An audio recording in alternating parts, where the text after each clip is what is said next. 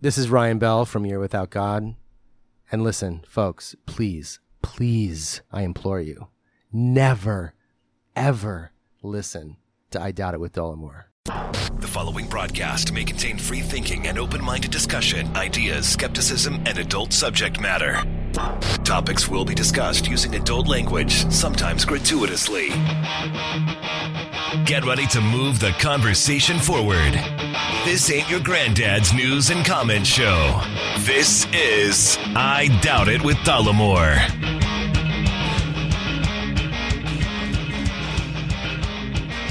All right, everybody, thank you for joining us. This 141st episode of I Doubt It with Dollemore. I am your host, Jesse Dollemore, and sitting gracefully, eagerly across from me, my lovely co-host, Brittany Page. Yes, I'm graceful now that I don't have a bug flying around the room. You're a nut.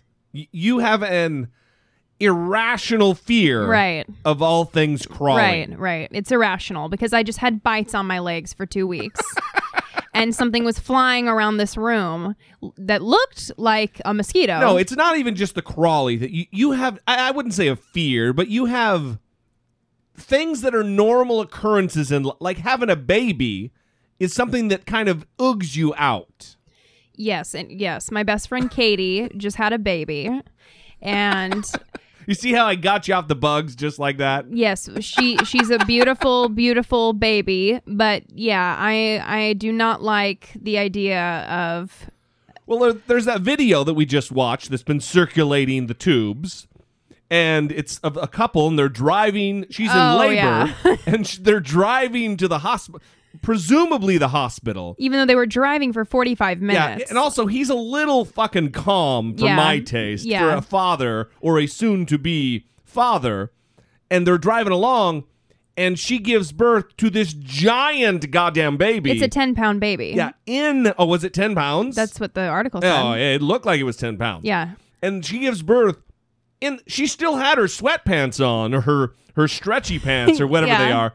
She had to, make haste to get them down around her knees. Yeah. Because this kid was shooting out of her while they're driving in the minivan. Yes, on the road, had the baby. I don't know how we got there. Well, I was uncontrollably laughing while watching this video because I was just uncomfortable because the whole labor thing freaks me out. But I'm so excited for Katie. She's had this baby, and it's beautiful to hear her talk about it and to see the pictures of the baby. And it's it is a beautiful thing because you grow this being inside of you for 9 or 10 months. Right. And then, it's there, you have this connection, and then when it finally comes out, you get to meet this little alien that you've been growing inside of you. I mean, it's when you really break it down, it's like thinking about a word and you say the word over and over.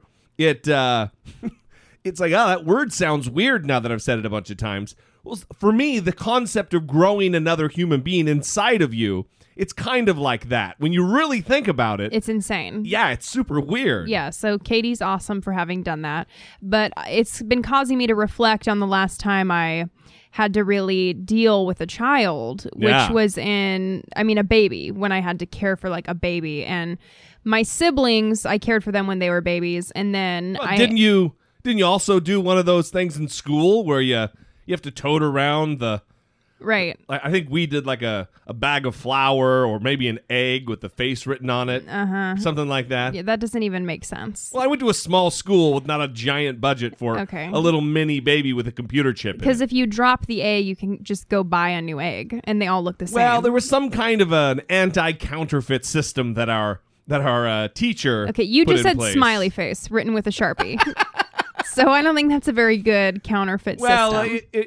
In retrospect, it probably wasn't. In fact, I seem to remember some sort of plan that I had in the event that the egg or the sack of flour was broken. And I don't even... Look, who the fuck... I don't know. I don't even remember what it was. But so you did do that. So you have had some baby-ish experience since your siblings. Right. So I took this baby home for a child development class in high school, and it was one of those with the computer chip in it, so it would come alive and start crying, and you would have to care for it. You'd have to figure out what it needed by trying different things. It had like a tape recorder inside of it or something, right? That would play the crying? Yeah, I don't know what it had, but it was terrible when it would start crying.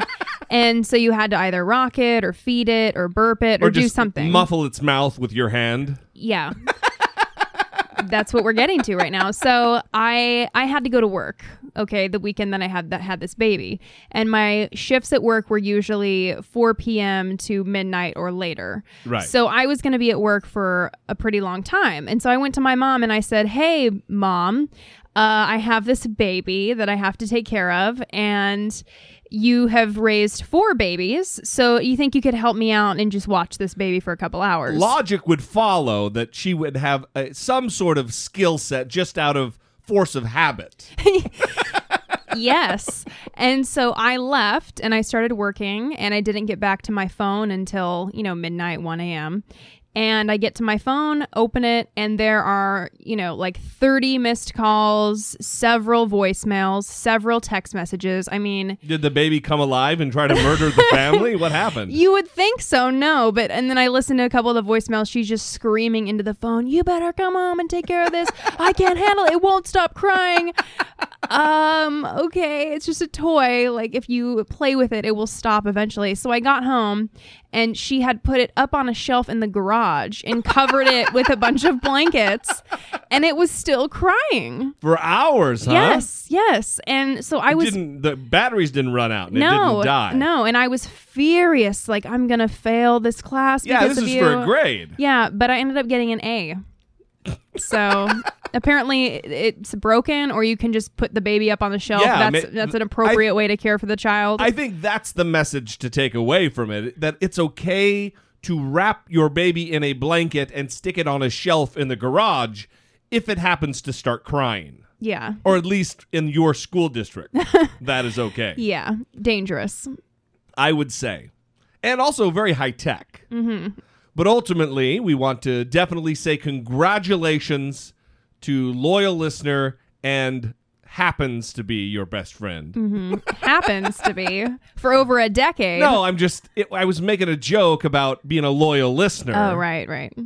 Thanks for just stepping all over my joke. That's Very what I do. Good. That's what I do. That is what you do. Yeah. For all of the new listeners checking us out, you just got a glimpse into exactly how this works. Mm-hmm. I try to make a failed joke, and when it doesn't land exactly like I think it will, Brittany just steamrolls right over it with her certain sense of reality. Yeah. It didn't work for you, so you just I just want to make sure that you know. Yeah. Well, you want to make sure the audience knows too. That is good. Let's move on with a little bit of follow-up. We have covered the great man, the great American, America's dad, Bill Cosby, with what seems like regularity on this show. No, we don't answer that. And up to this point, it has been kind of conjecture and just having the preponderance of the evidence, the piles and mountains of circumstantial evidence lead us to the conclusion that it is more than likely that Bill Cosby raped, with the assistance of roofies or quaaludes, many, many women. Over 24 women have come forward and accused Bill Cosby of this. Now, there have been lots of people they say, wait until we have the evidence. No one can prove it. You weren't there. We don't know. And I think those types of people just aren't looking at the totality of the situation.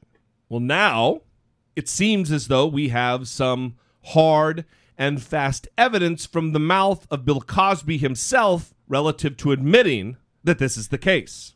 Right. So the New York Times on Saturday got its hands on the 2005 and 2006 depositions related to the accusations of molestation from Andrea Constand.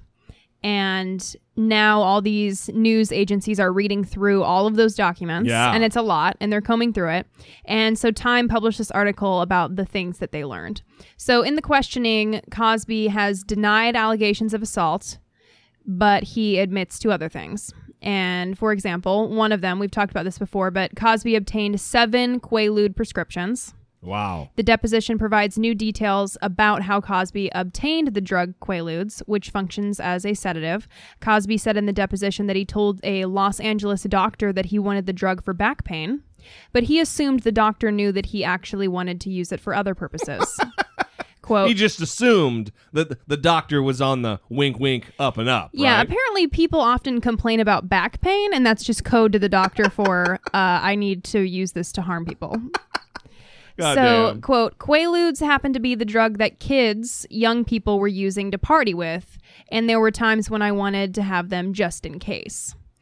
Asked how he used them, Cosby said that he never took one himself and instead offered them the same way that a person would have a drink. Mm-hmm. The same way that someone would say, hey, can I get you a drink? He would say, hey, take this pill. I'm not going to tell you what it is, and then I'll meet you in 20 minutes. Except for the fact that many of the accounts, many of the accusations that have been leveled against Mr. Cosby have been accounts of him spiking their drink with the Quaalude. Not, oh, hey, here's a funny little pill. You should take this. Zaba dooba zaba. He would actually mix it in, crunch it down, and mix it in the drink surreptitiously. Crunching it down. Okay. So what else does Time have to say? That he made light of the accusations. Even in a deposition where Cosby theoretically had something to lose, the comedian couldn't help but make light of the situation. In one moment, Costan's lawyer told Cosby, quote, I think you're making light of a very serious situation. Cosby agreed. That may very well be. Wow, and that's it? What an arrogant fuck. So he, even during this very serious trial that he's having, he's just being arrogant. I think he's he strikes me as a guy, and I've thought about this, and this might not be PC. This might be, I can't believe that he's admitted, I'm talking about me right now. The audience thinking of me. God damn, I'm really over-explaining this.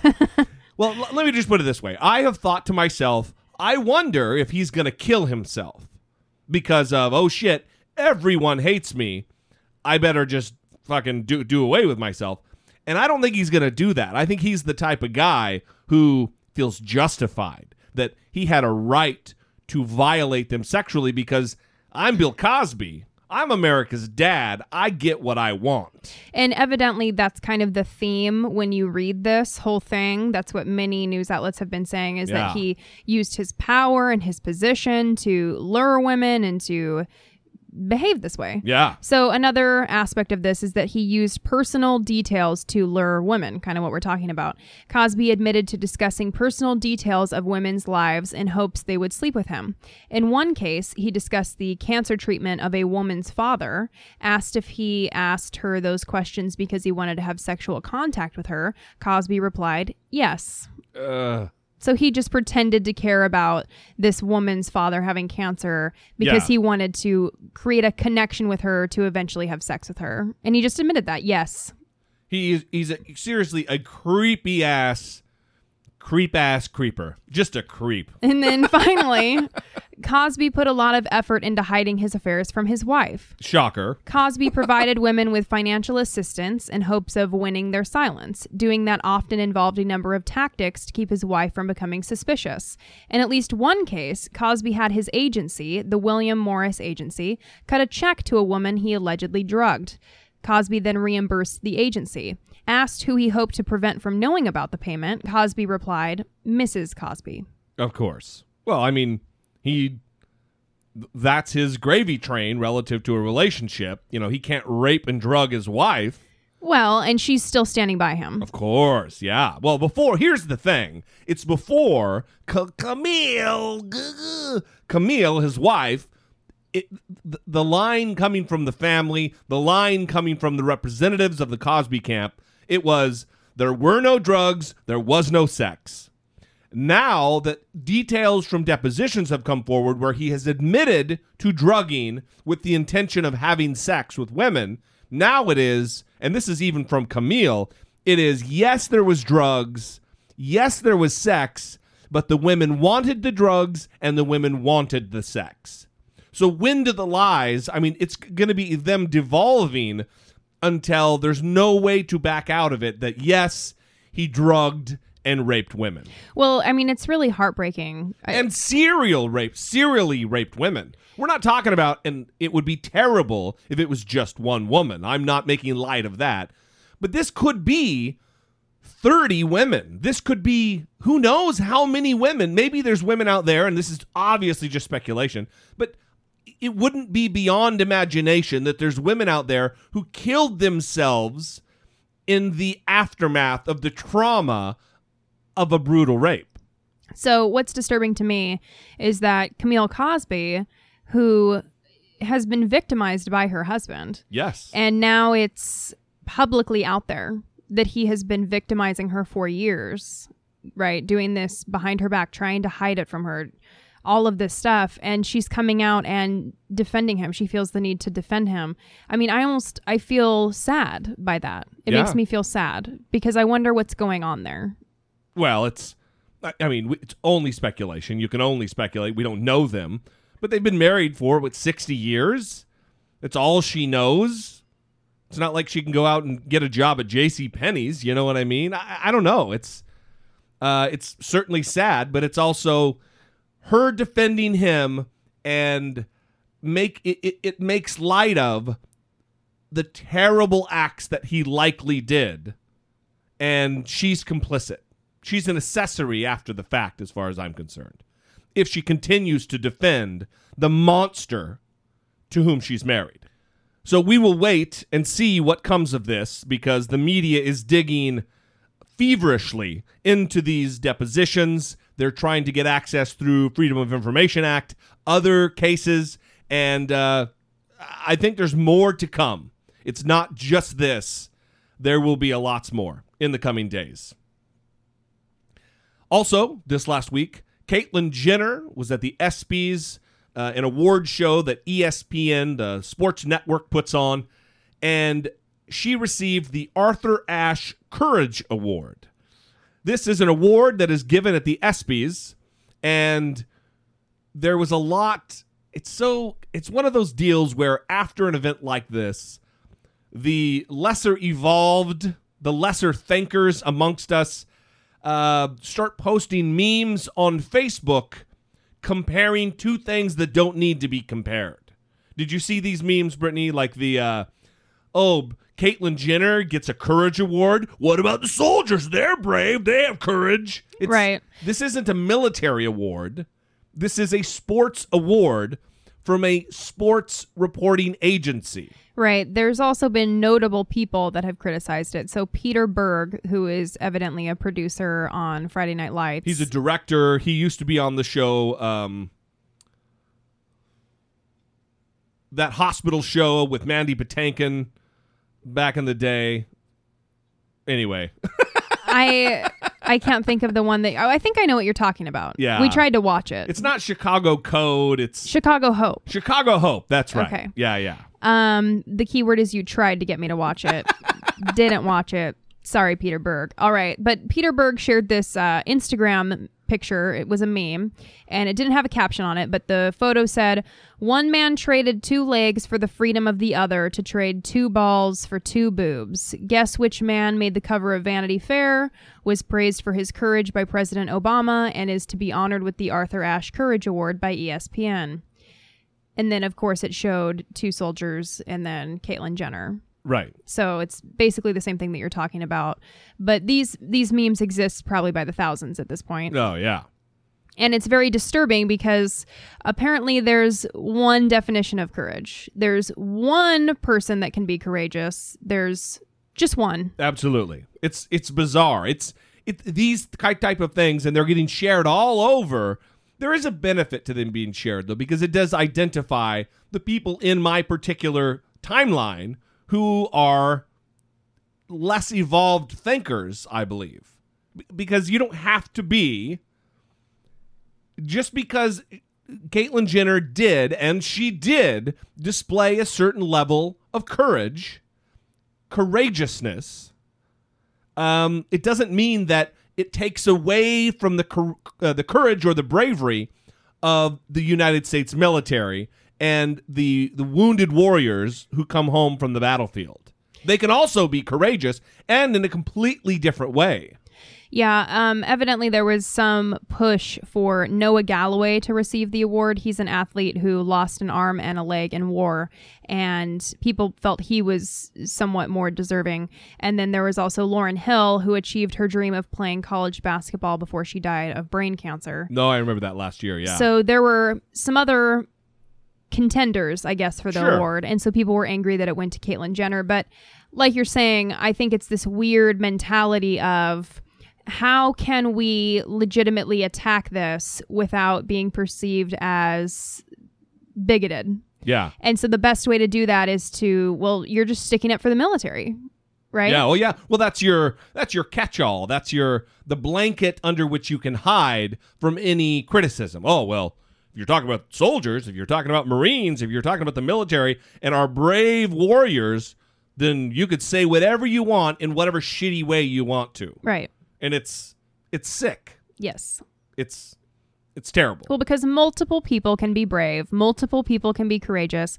And I saw someone say, you know, her speech, however you may feel about Caitlyn Jenner, which we know Jesse is not, I don't like her, a fan generally, just because of the connection to the Kardashian clan and the Kardashian name. Well, let me, for new listeners, and, you know, every day we have new people listening to the show. It's not that I have nothing bad to say relative to being transgendered. That's not the issue. In fact, I think in many ways, Caitlyn Jenner is absolutely brave to face the scrutiny and what would be certain hatred, as she has from the public, right, from the lesser thinkers among us. However, there's got to be something wrong with her to be hooked up and connected to that goddamn Kardashian family. They're all terrible people, vapid, horrible people.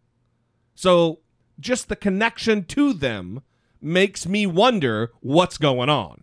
Right. So, and sorry, but that's the other thing, is you can have an opinion other than, oh, brave hero, wonderful person, has done nothing wrong, Christ-like figure. I don't think that. She can be someone I'm not really a fan of and still be brave and has done something noble. And also doing something, you appreciate. Yeah. Which is, when she gave her speech and being the prominent figure that she is, she's giving hope to other transgendered youth. Absolutely. And that's really a benefit. But I just want to give this quick update because apparently Peter Berg has updated his Instagram. So he put an update. And it says, I have the utmost respect for Caitlyn Jenner, and I am a strong supporter of equality and the rights of trans people everywhere. I also believe that we don't give enough attention to our courageous returning war veterans, many of whom have sacrificed their bodies and mental health for our country, and our principles that include the freedom to live the life you want to live without persecution or abuse. So he respects Caitlyn Jenner. What was that meme again that he shared? What was the text on the meme that he shared? Are you referencing the 2 balls for 2 boobs thing? Yeah. That's really respectful. Yeah. That had a real respectful tone to it. So thanks, Peter Berg. We appreciate that well-crafted after-the-fact apology and affirmation of your respect and adoration for Caitlyn Jenner. Fucking jerk. All right, moving on. Support for I Doubt It with Dollemore comes from generous, engaged, intelligent, and good-looking listeners like yourself by way of Patreon. You can contribute per episode, as much or as little as you'd like, comforted by the knowledge that you're within your budget and helping move the conversation forward, one podcast at a time. If you too would like to become a supporter, please visit patreon.com/I Doubt It with Dollemore. Yes, that was me, everybody. I know that you were wondering, has she improved her accent since Harry Potter, Hermione Granger, Ronald Weasley? Yes, it's so much better than it used to be. Yeah, that is not Brittany. Not at all. So this last week on Thursday, there was another tragic shooting at the hands of a maniac here in America. You can add Chattanooga, Tennessee to the growing list of cities that has faced this type of tragedy. Mohammed Yusuf Abdelaziz is the man, the maniac in this case, who killed 4 Marines, and just yesterday they announced that a 5th sailor, a 5th member of the military, had succumbed to his injuries and died. Those victims are Marine Thomas Sullivan, Marine Skip Wells, Marine David Wyatt, Marine Carson Holmquist, and Sailor Randall Smith. The details are forthcoming. We're not sure. The investigation is underway. I'm sure the FBI is scrambling at a breakneck pace to get as much information into the background, into the family, into the whatever level of religiosity that this particular maniac found himself. But he was Muslim. He did travel to Jordan, and his friends did indicate that when he returned, he was a different person. We don't know. It absolutely is too early to tell any specific motives for his actions yet. We don't know.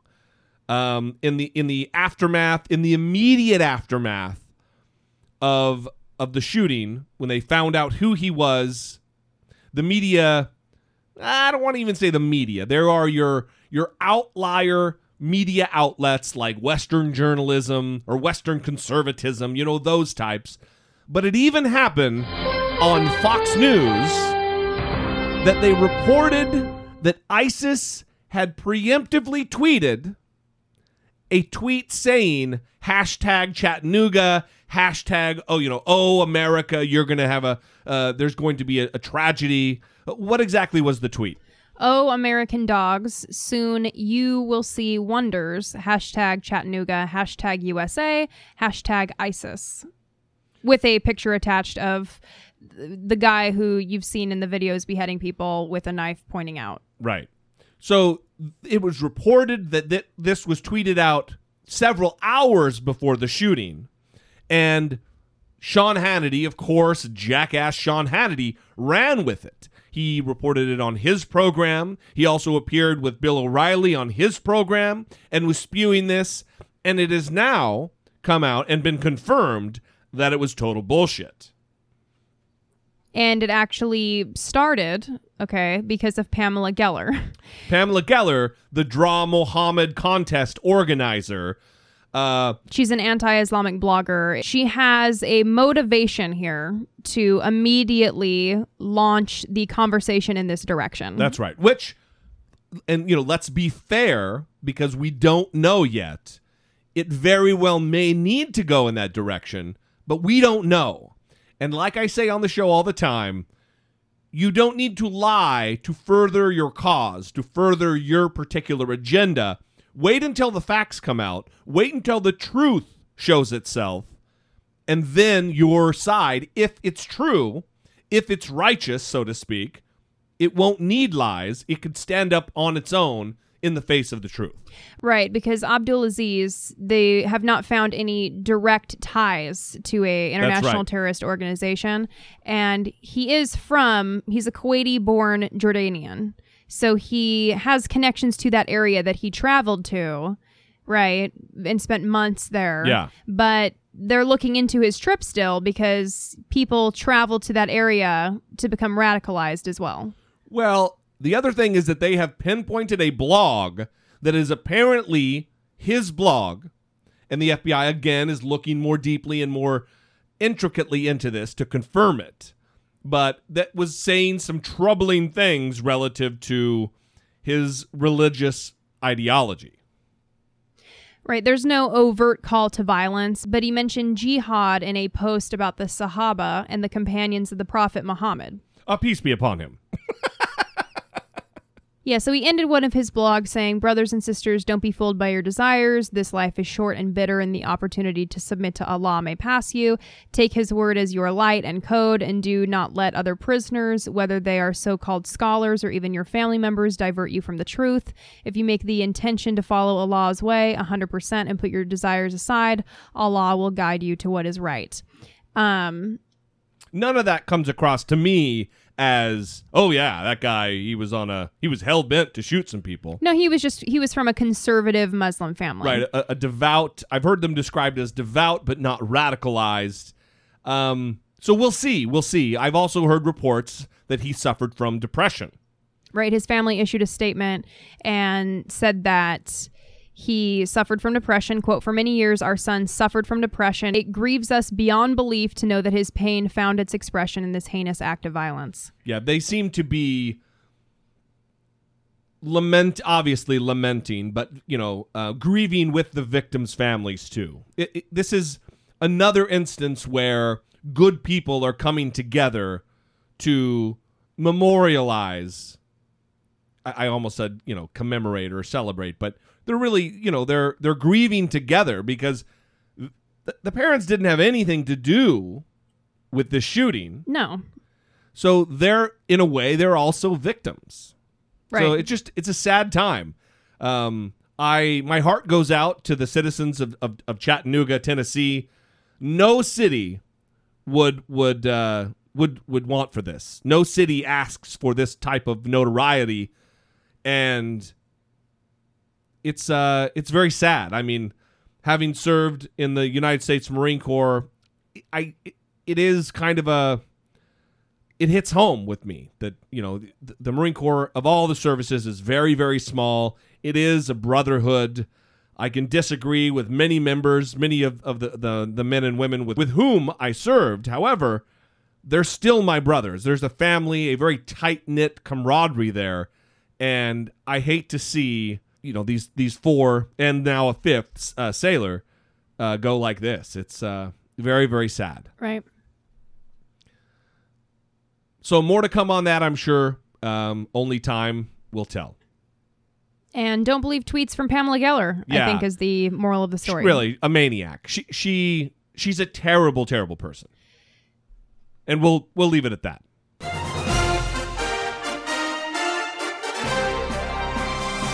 Dollemocracy 2016. Facing down pessimistic politics with realistic optimism.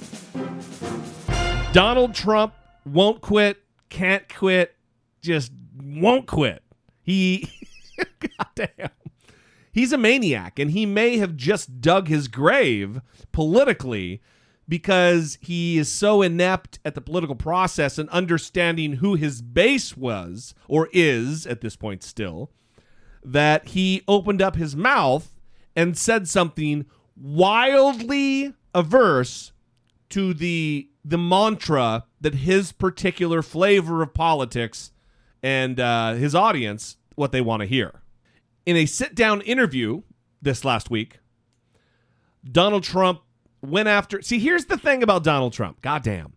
Donald Trump is going after not just members of his own party, not just members of the opposite party, not just candidates, fellow candidates who are also running for president. He's also going after people who were previous candidates for president, who aren't candidates now, who aren't in the race, who there's no need to go after. He's in attack mode of everyone. Well, on stage, he had this to say when asked about John McCain and his war record. John McCain, a war hero, 5.5 years as a POW, and you call him a dummy. Is that appropriate in running for president? Okay, you got to let me speak, though, Frank, because you interrupt all the time, okay? 15,000 people showed up to hear me speak, bigger than anybody, and everybody knows it. A beautiful day with incredible people that were wonderful, great Americans, I will tell you. John McCain goes, oh, boy, Trump makes my life difficult. He had 15,000 crazies show up, crazies. He called them all crazy. I said, they weren't crazy. They were great Americans. These people, if you would have seen these people, I know what crazy is. I know all about crazies. These weren't crazy. So he insulted me, and he insulted everybody in that room. He's not a war hero. He's a war hero. He's a war hero. 5.5 years. He's a war hero because he was captured. I like people that weren't captured, okay? I hate to tell you. Do you agree with that? He's a war hero because he was captured, okay? You can have, and I believe perhaps he's a war hero, but right now he said some very bad things about a lot of people. Wow. I mean, when he said this, and you can even hear the rumblings in the crowd, he has since said that, it was all just applause and laughter. Everybody was on his side because, he always says, everybody loves me. They love me. They love me. Right. So I think he may be coming around to realize that he fucked himself here. Yeah. So should we just review what happened to McCain really quick? Yes. I want to both review what happened to McCain, and then I want to talk about, I tell you what, let's do that. Let's just talk about what happened to McCain to make him, in the eyes of Donald Trump, not a war hero. McCain was born to a naval officer father on a military base, and in 1967, the then naval lieutenant commander was severely injured trying to rescue a fellow officer during the USS Forrestal fire. While flying his 22nd bombing mission during the Vietnam War, he was shot down over Hanoi, resulting in 2 broken arms and a broken leg, and was imprisoned in the Hanoi Hilton. He was a prisoner of war for 5.5 years, and during this time was not only subjected to brutal torture, but refused to be released unless all of his fellow soldiers were as well. Due to his time as a prisoner of war, his hair turned white, and he no longer possesses the ability to raise his arms above his head. While all of this horrible shit was happening to John McCain, a man who volunteered to serve in the United States military, at the very moment that John McCain is in the Hanoi Hilton being tortured, Donald Trump is taking advantage of not 1, not 2, not 3, not 4, but 5 draft deferments. 4 student deferments and 1 medical deferment to get out of the Vietnam War, get away from the draft. Donald Trump comes from a multimillionaire family. John McCain comes from a family of service and military veterans. Both John McCain's father and grandfather were famed Navy admirals. Now, I'm not saying that you have to be in the military to be noble. I don't believe that to be the case. However, for this pig, Donald Trump, to malign the service to our country and our military like he is sickening. Donald Trump, who was afraid to go to war, to talk this way about John McCain, like him or hate him, Senator John McCain's war record stands on its own. I don't know. It's very shocking to me that we know he flies off at the handle and he says stupid things, but to hear this come out of his mouth. He's a war hero because he was captured. I like people that weren't captured, okay? I hate to tell you. I like people who weren't captured, I hate to tell you. Well, it's also insulting to all the other prisoners of war that have ever existed. Right. Right, absolutely. It's not just John McCain that he's referring to then. He's saying that he likes people that weren't captured. Well, he's okay. He's the type who throws around the word loser and very freely. Well, that's what was disturbing about the reaction in the crowd at the beginning of that clip is the person who is interviewing Donald Trump said, "You called John McCain a dummy," and people started laughing. Right. Donald Trump is a grown man calling someone a dummy. I mean, I haven't called someone a dummy since I was in first grade. Right. You move on and you adopt better lingo. Do you not? Yeah, no, it's bizarre to me. Well, so going further into the interview, after he happened to say this. I know what crazy is. I know all about crazies. We get it. I believe very strongly that he knows about crazy. Yeah, he does. more proof, more evidence that Donald Trump is out of touch and doesn't understand what motivates the particular electorate to which he is trying to appeal. He had this to say about God and forgiveness. So we've got people lined up for questions. I just got one more, because you used the word Christian. Have you ever asked God for forgiveness? That's a tough question. I don't think in terms of, I'm a religious person. Shockingly, because people are so shocked when they find this out, I'm Protestant, I'm Presbyterian. And I go to church, and I love God, and I love my church. And Norman Vincent Peale, the great Norman Vincent Peale, was my pastor. The Power of Positive Thinking. Everybody's heard of Norman Vincent Peale. He was so great. He would give a sermon, you never wanted to leave. Sometimes we have sermons, and every once in a while we think about leaving a little early, right, even though we're Christian. Dr. Norman Vincent Peale, Frank, would give a sermon. I'm telling you, I still remember his sermons. It was unbelievable. And what he would do is he'd bring real-life situations, modern-day situations, into the sermon. And you could listen to him all day long. When you left the church, you were disappointed that it was over. He was the greatest guy. And then, he passed away, but he was a great... He wrote The Power of Positive Thinking, which is a great book. But have you ever asked God for forgiveness? He almost got away with it. I'm not sure I have. I just go and try and do a better job from there. I don't think so. I think if I do something wrong, I think I just try and make it right. I don't bring God into that picture. I don't. Now, when I take, when we go in church and when I drink my little wine, which is about the only wine I drink, and have my little cracker, I guess that's a form of asking for forgiveness. And I do that as often as possible because I feel cleansed, okay? He is not talking like a religious person. Not at all. When I have my little sip of wine and I have my little cracker, that is not how people talk about those items. It also smacks of disrespect for the pageantry and the ceremony and the serious sacrament. People take that very seriously. It's not your little cracker and your little wine. No, it's the body and the blood. That's right. Yeah. Well, he's not Catholic, so he doesn't believe...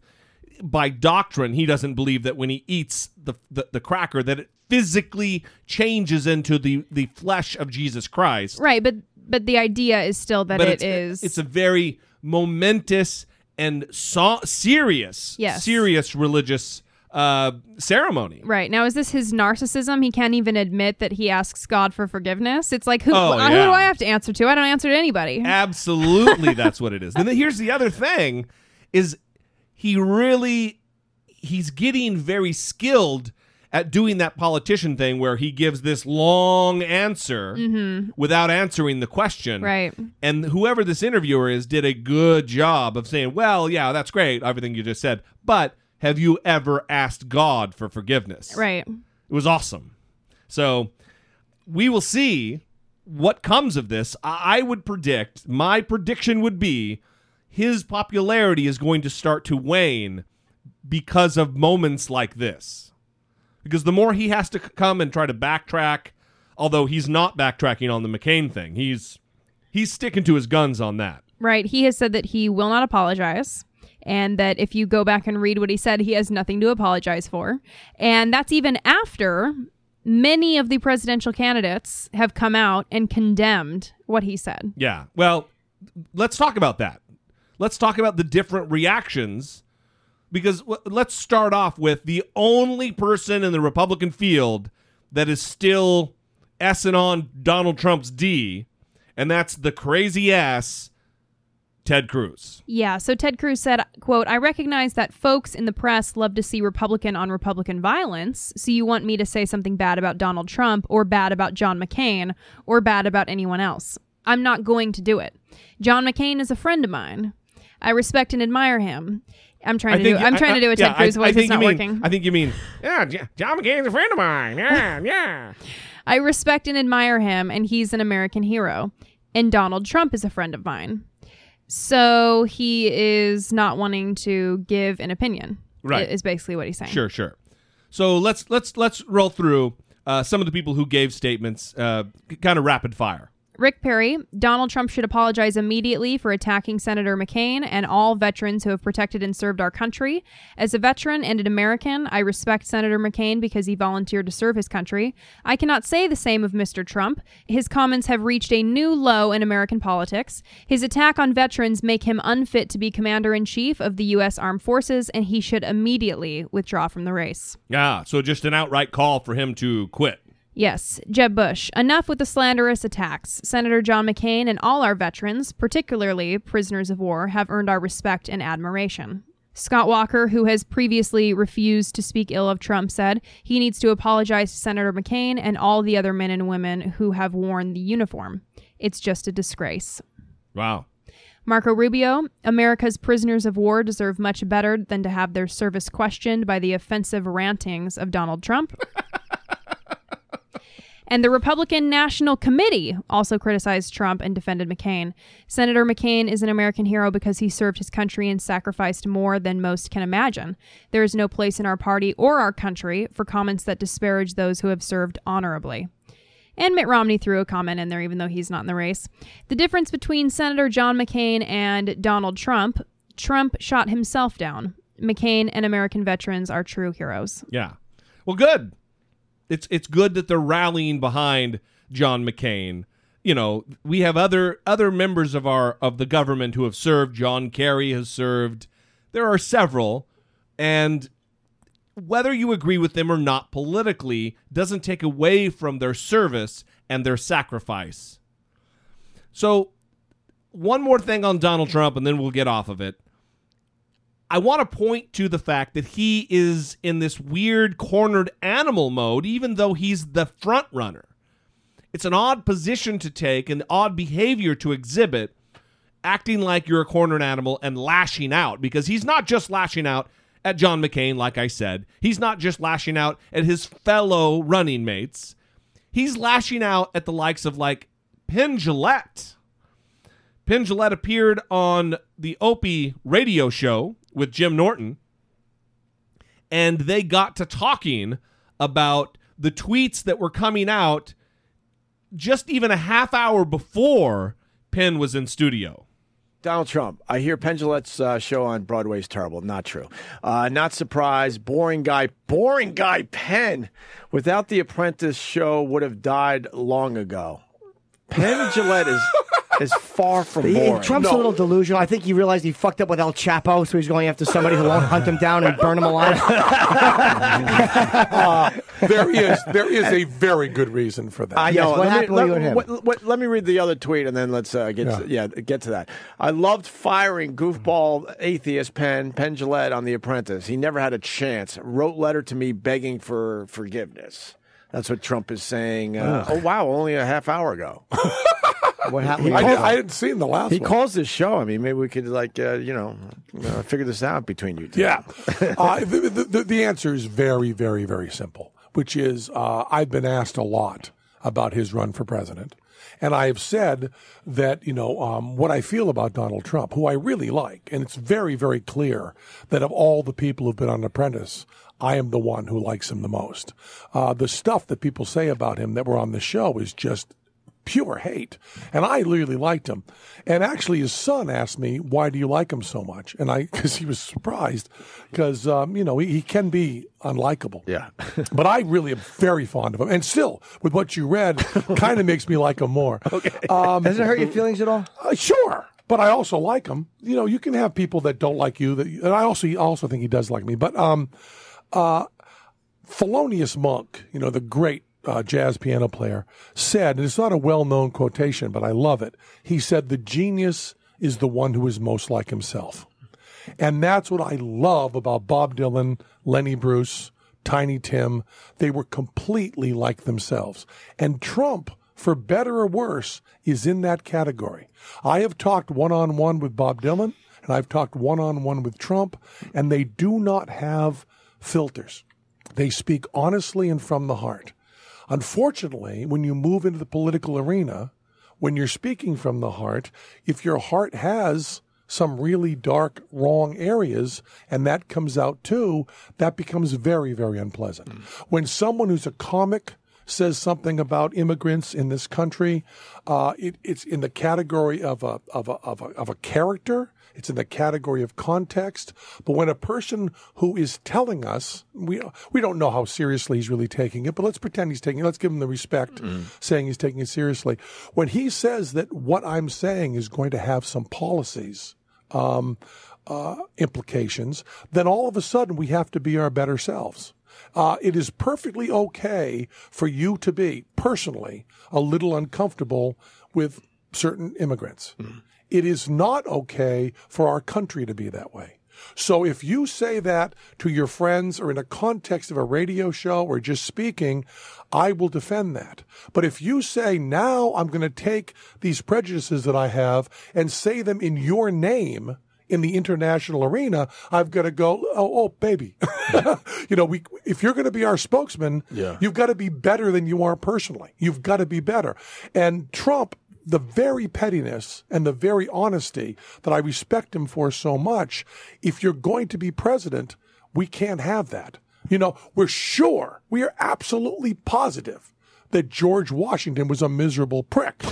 But when he spoke for all of us with a great conscience. And I'm not sure you want a president who's taking shots at a Carney performer. You know what I mean? You didn't have... It's very clear that on some of the issues, Donald Trump hasn't done enough homework. He's not a stupid man. But there's a lot of homework to do.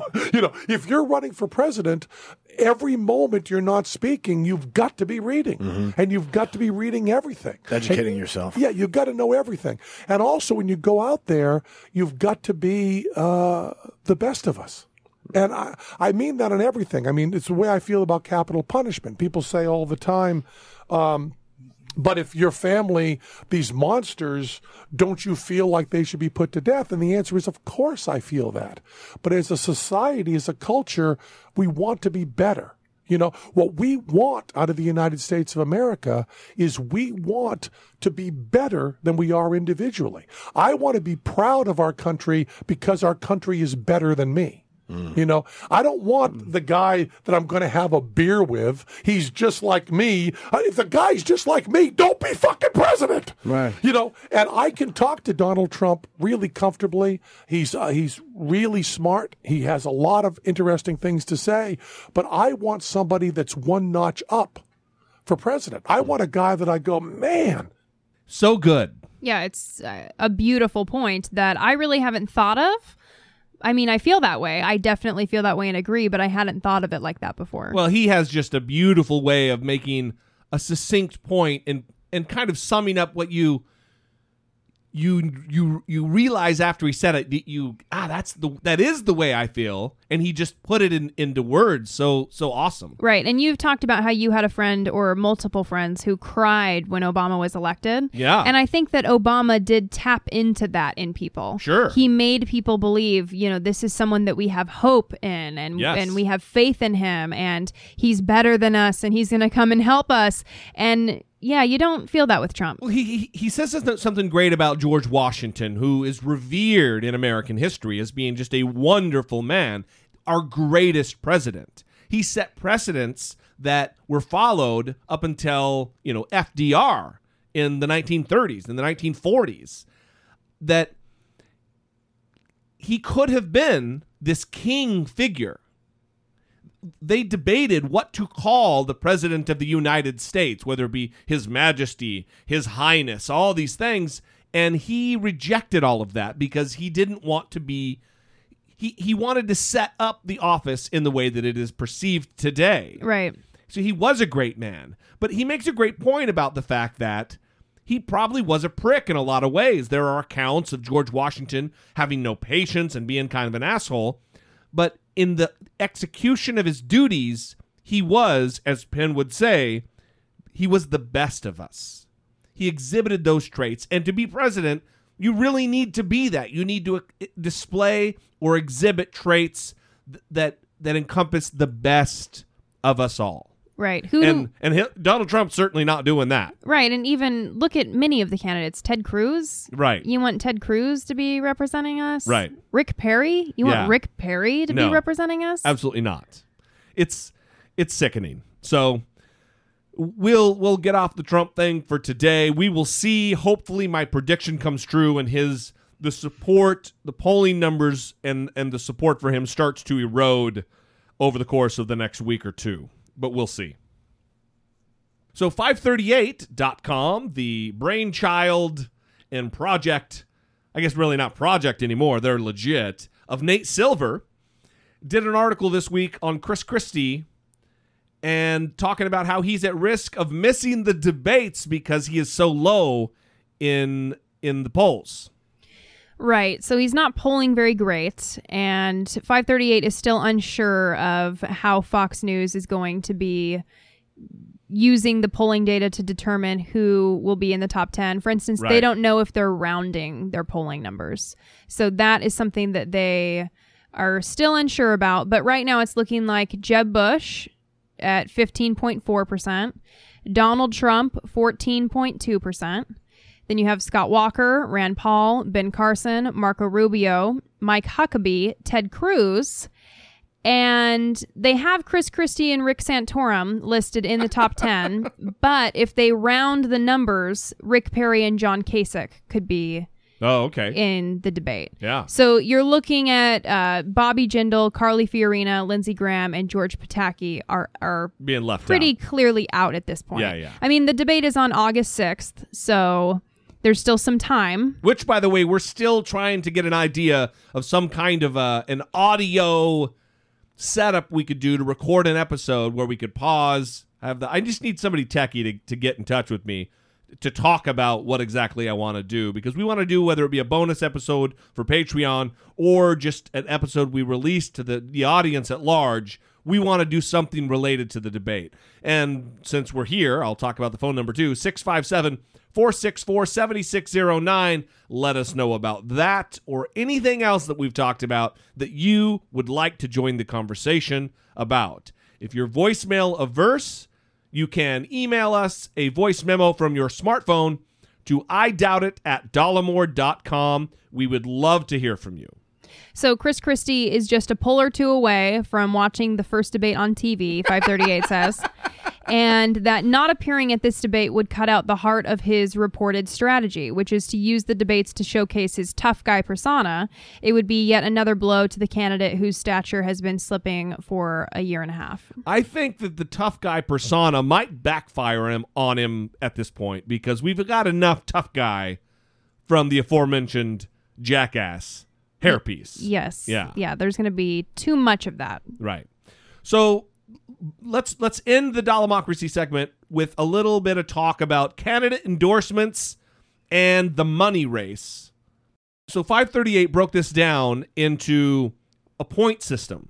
So explain the point system so the audience can kind of get a grasp of it. We'll also put this on the Facebook page. And if you haven't subscribed, if you haven't liked the Facebook page, go do it. And you can go check this out. I guess you could check it out without it, but damn it, go like the Facebook page. Yeah. And so explain it. Well, go ahead. 538's looking for people if they have forgotten an endorsement and you have been closely following all the endorsements that the candidates get from representatives, senators, and governors. You can let 538 know. Right. But so explain the point system, and then we'll go through kind of quickly and talk about how many points each person has. Okay, so representatives 1 point each, senators are 5 points each, and governors are 10 points each. Oh, wow, okay. Okay, so Chris Christie is actually in the lead with the endorsements at 24 points because he has 2 governors that have endorsed him. Okay. Then in second place, we have Jeb Bush. This is for the Republican presidential candidates. Right. Second place is Jeb Bush with 18 points. Then Rand Paul with 13 points, and then Mike Huckabee's in fourth with 10 points, and everyone else is not substantial, and Donald Trump is not even on this list. So then... And 538 really does, they calculate that endorsements are very important. Yes. Yeah. More so sometimes than money. Yes. Yeah. So what about the Democrats? Hillary Clinton is the only one that's listed. Right. And she has 264 points. Wow, really? Yeah. That is crazy. Yeah, she has 4 governors, a lot of senators, and a lot of representatives. They're all little dots, so I can't count them really. None for Big Bad Bernie, huh? Not a 1. Not on this chart. Huh. At 538. Wow. That is a bummer for him. Although he is surging in popularity, drawing giant crowds. Yes. It's a good deal for Bernie Sanders. He has exceeded just about everyone's expectations except for those diehard fans of Bernie Sanders who will say, I always knew he could. Anybody who has any depth of experience within politics, I think, would admit that they're pretty surprised at the traction and how quickly he's gained traction with his campaign. It's remarkable. I'm happy to see it. It's nice to see new blood and new tactics working. It's awesome. It really lets you know that it's a different time across the political landscape in this country. Right. So now the money. So Hillary Clinton's campaign has raised $47.5 million, more than any other campaign so far. And Bernie Sanders is in second with money raised at $15.2 million. Not bad. And Ted Cruz is at $14.3 million. Ted Cruz? Yeah.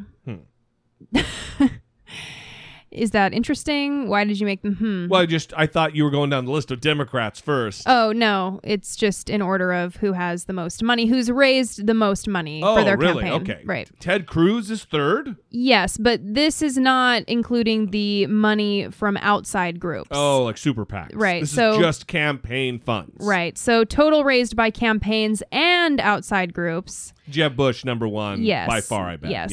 Yeah. He has raised $114 million. Right. Then you have Hillary Clinton with $63.1 million. Yeah. So those are the top two with money. Totally what I expected to. There's nothing through, other than the Bernie Sanders number that he has 15.2. Do they have another number for him other than his particular campaign dollar amount? Is there like a super PAC that he has got behind him? None. Yeah, he seems to be a guy who is really flying from individual donations, from labor unions, small money donations, not giant corporate money. That's where he's going to have a hard time if he really wants to gain momentum and pick up steam and be a legitimate contender for the presidency. It's this money race. Well, that's what's interesting, actually. More than 80% of contributions to Bernie Sanders and Ben Carson's came from donations of $200 or less. Yeah. So he got up to that 15 million mark with a very small donation amount. Which is going to ingratiate him to that particular type of supporter, but it's not going to do well going forward when you're trying to mount an effective campaign against the Clinton machine. And make no mistake, Hillary Clinton's campaign is a finely tuned machine. It'll be tough to beat. I just want to note as well, because this New York Times article, we're going to put this on the Facebook and Twitter page. This is a really great tool to see where the money is going. And so Donald Trump's campaign has spent $1.4 million so far, which is 74% of his campaign's money. He's already spent almost 75% of his campaign's money. Is this a good sign? Yeah, but the thing is he's worth $10 billion. If he wanted to completely fund his campaign out of his coffers, out of his own money, he could do so and not take a hit. I mean, Jeb Bush has raised, with super PACs and everything, $114 million, I think you said. Yes. That's a drop if he's worth $10 billion, that's a tenth of one of his billions. You know what I mean? It's not a lot of money for a guy with the enormous fortune that he has. Right. So we will see. I think it's interesting, and things are going to start playing out very rapidly as time progresses toward the election. Pew pew pew pew pew pew pew pew pew. Interesting data from Pew about a dramatic shift in the demographic of this country going forward that is getting ready to happen right now. So our population is becoming majority non-white at the same time a record share is going gray. Each of these shifts would by itself be the defining demographic story of its era. The fact that both are unfolding simultaneously has generated big generation gaps that will put stress on our politics, families, pocketbooks, entitlement programs, and social cohesion, according to Pew. Yeah. And by going gray, you mean getting older. Right, okay. Aging. So this is another link we're going to post because they do a very visual article with this. Yeah. So in 1960, we started with an age pyramid. Just think of it in your head as an age pyramid, where those that are ages 0 to 4 are on the bottom and those ages 85 and older at the top. Right, so the older you get, the fewer of you in your generation there are. Right. But Pew is saying from 1960 to 2060, our pyramid will turn into a rectangle. We'll have almost as many Americans over the age of 85 as under age 5. Oh, wow.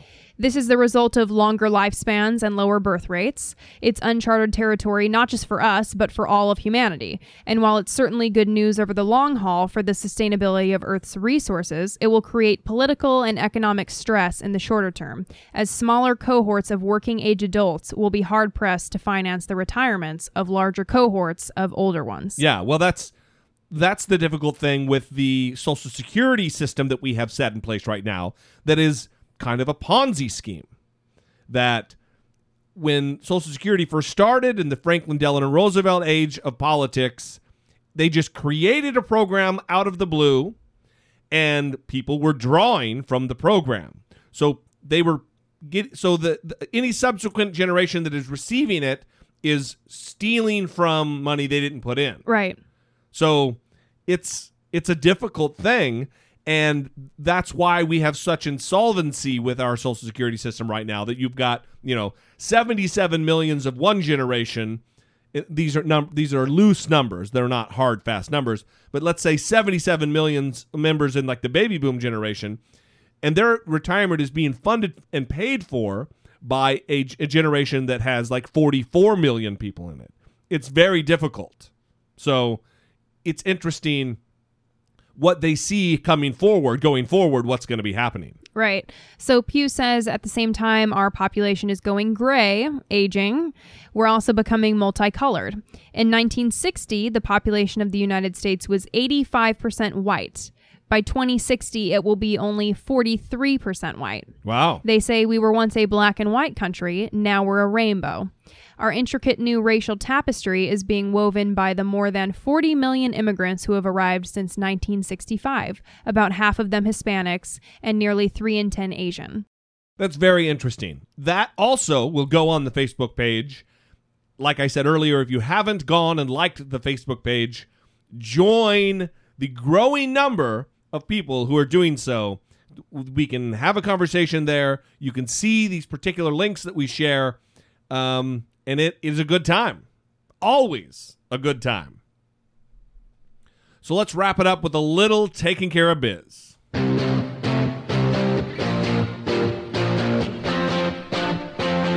Taking care of biz.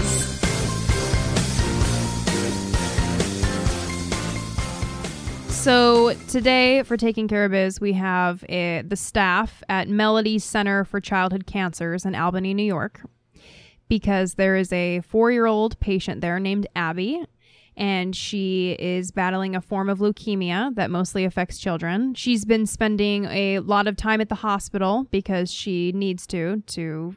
Yeah, the pictures, she's losing her hair. I mean, she's a sick child. She's not in a good way. And I guess she's developed a relationship with one of these nurses, a male nurse. Right, named Matt Hickling. She has worked with him for so long over the course of her sickness that she developed somewhat of a crush on him. Yeah.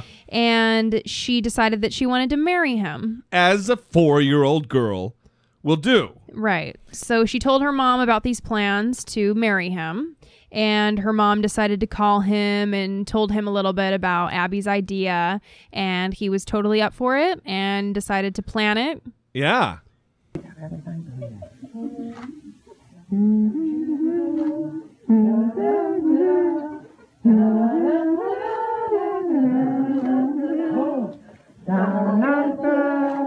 And so they walk in, and there's like rose petals on the ground, and she's in this little beautiful little girl dress.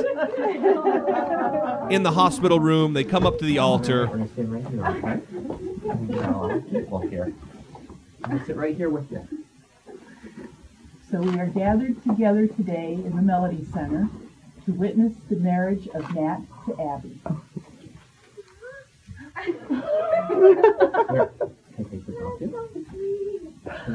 He's taking her little face mask off. So sweet.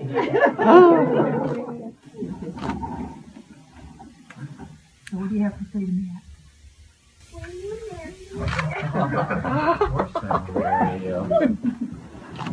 Do you take me to be your husband? Yeah. Aww. It's very sweet. Yeah, so they exchange ring pops. And they also had cake, and she put cake in his face, and they just had a nice little wedding celebration. It's super cute, and it made her day, and it's very sweet. There was a lot of vitriol and shittiness online that surfaced as a result of this. Well, people were saying it was like creepy or something. It's not creepy. It's a little kid who's going through a horrible event that they, in a perfect world, wouldn't have to face. A tragic illness like leukemia and a 4-year-old. And it's what little kids do. I'm going to marry my mom. I'm going to marry my dad. They have no concept of marriage. She's 4 years old. Right. It's just that you know that you like this person. Yeah. In whatever way that you know about that. He's kind to her. Right. She doesn't know what goes on with mommy and daddy. It's right. Anyway, he's taking care of biz. It's going the extra mile to make a patient who's going through a horrific treatment feel good. Right. It's awesome. So thank you to Matt Hickling and the team over at Melody Center for Childhood Cancers in Albany, New York. Awesome. With that, we are going to leave you. If you would like to support the show in other ways than listening twice a week, we would appreciate it. You can go to dollemore.com, and on the left-hand side of the page, there is an Amazon link to get through to Amazon to buy all the products that you would buy. If you're going to spend your money anyway, you might as well help support your favorite show filled with news and ridiculous comment. As mentioned earlier during the mid-roll, you can visit patreon.com/IDoubtItWithDollemore. We would love your support in that way too. Until next time, we love you and we appreciate you so much. Get in touch with us, 657-464-7609. We want to hear from you. For Brittany Page, I am Jesse Dollemore, and this has been I Doubt It. Here's a funny little pill. You should take this. Zaba dooba zaba.